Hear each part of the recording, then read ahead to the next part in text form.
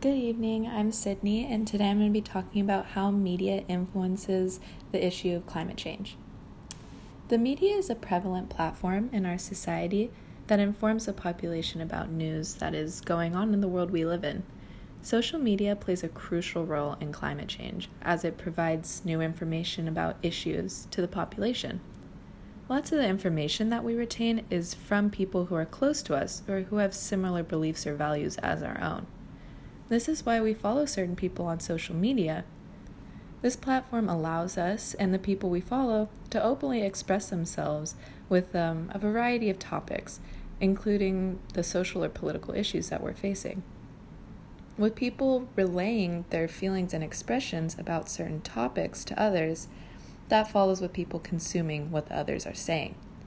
With a controversial topic such as climate change, we see two major sides of the spectrum expressed on social media, whether that's advocating for people to believe their own views on climate change or to convince people to not believe certain things about the issue, kind of to convince the masses, which has led to an even more drastic polarization in the issue.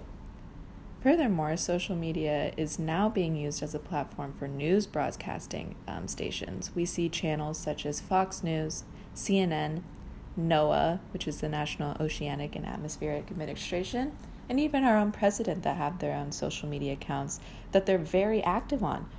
Their social media posts inform the public about their views on social issues. And I say their views rather than provide actual news is because anything that these major media-based platforms are going to post are extremely biased.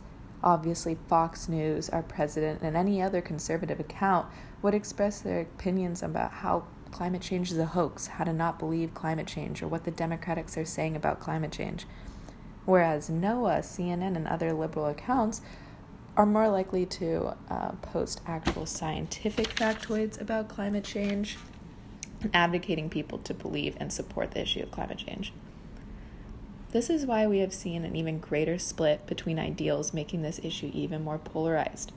Additionally, we are seeing polarization increase by social media due to echo chambers, which basically cater to your own ideological personal beliefs and views on certain social media posts.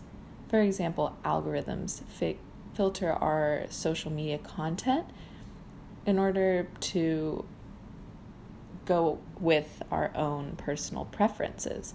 You see your recommended posts or your recommended people to follow or your recommended videos that pop up. Those are all there for a reason. They're all there because you're interested in it.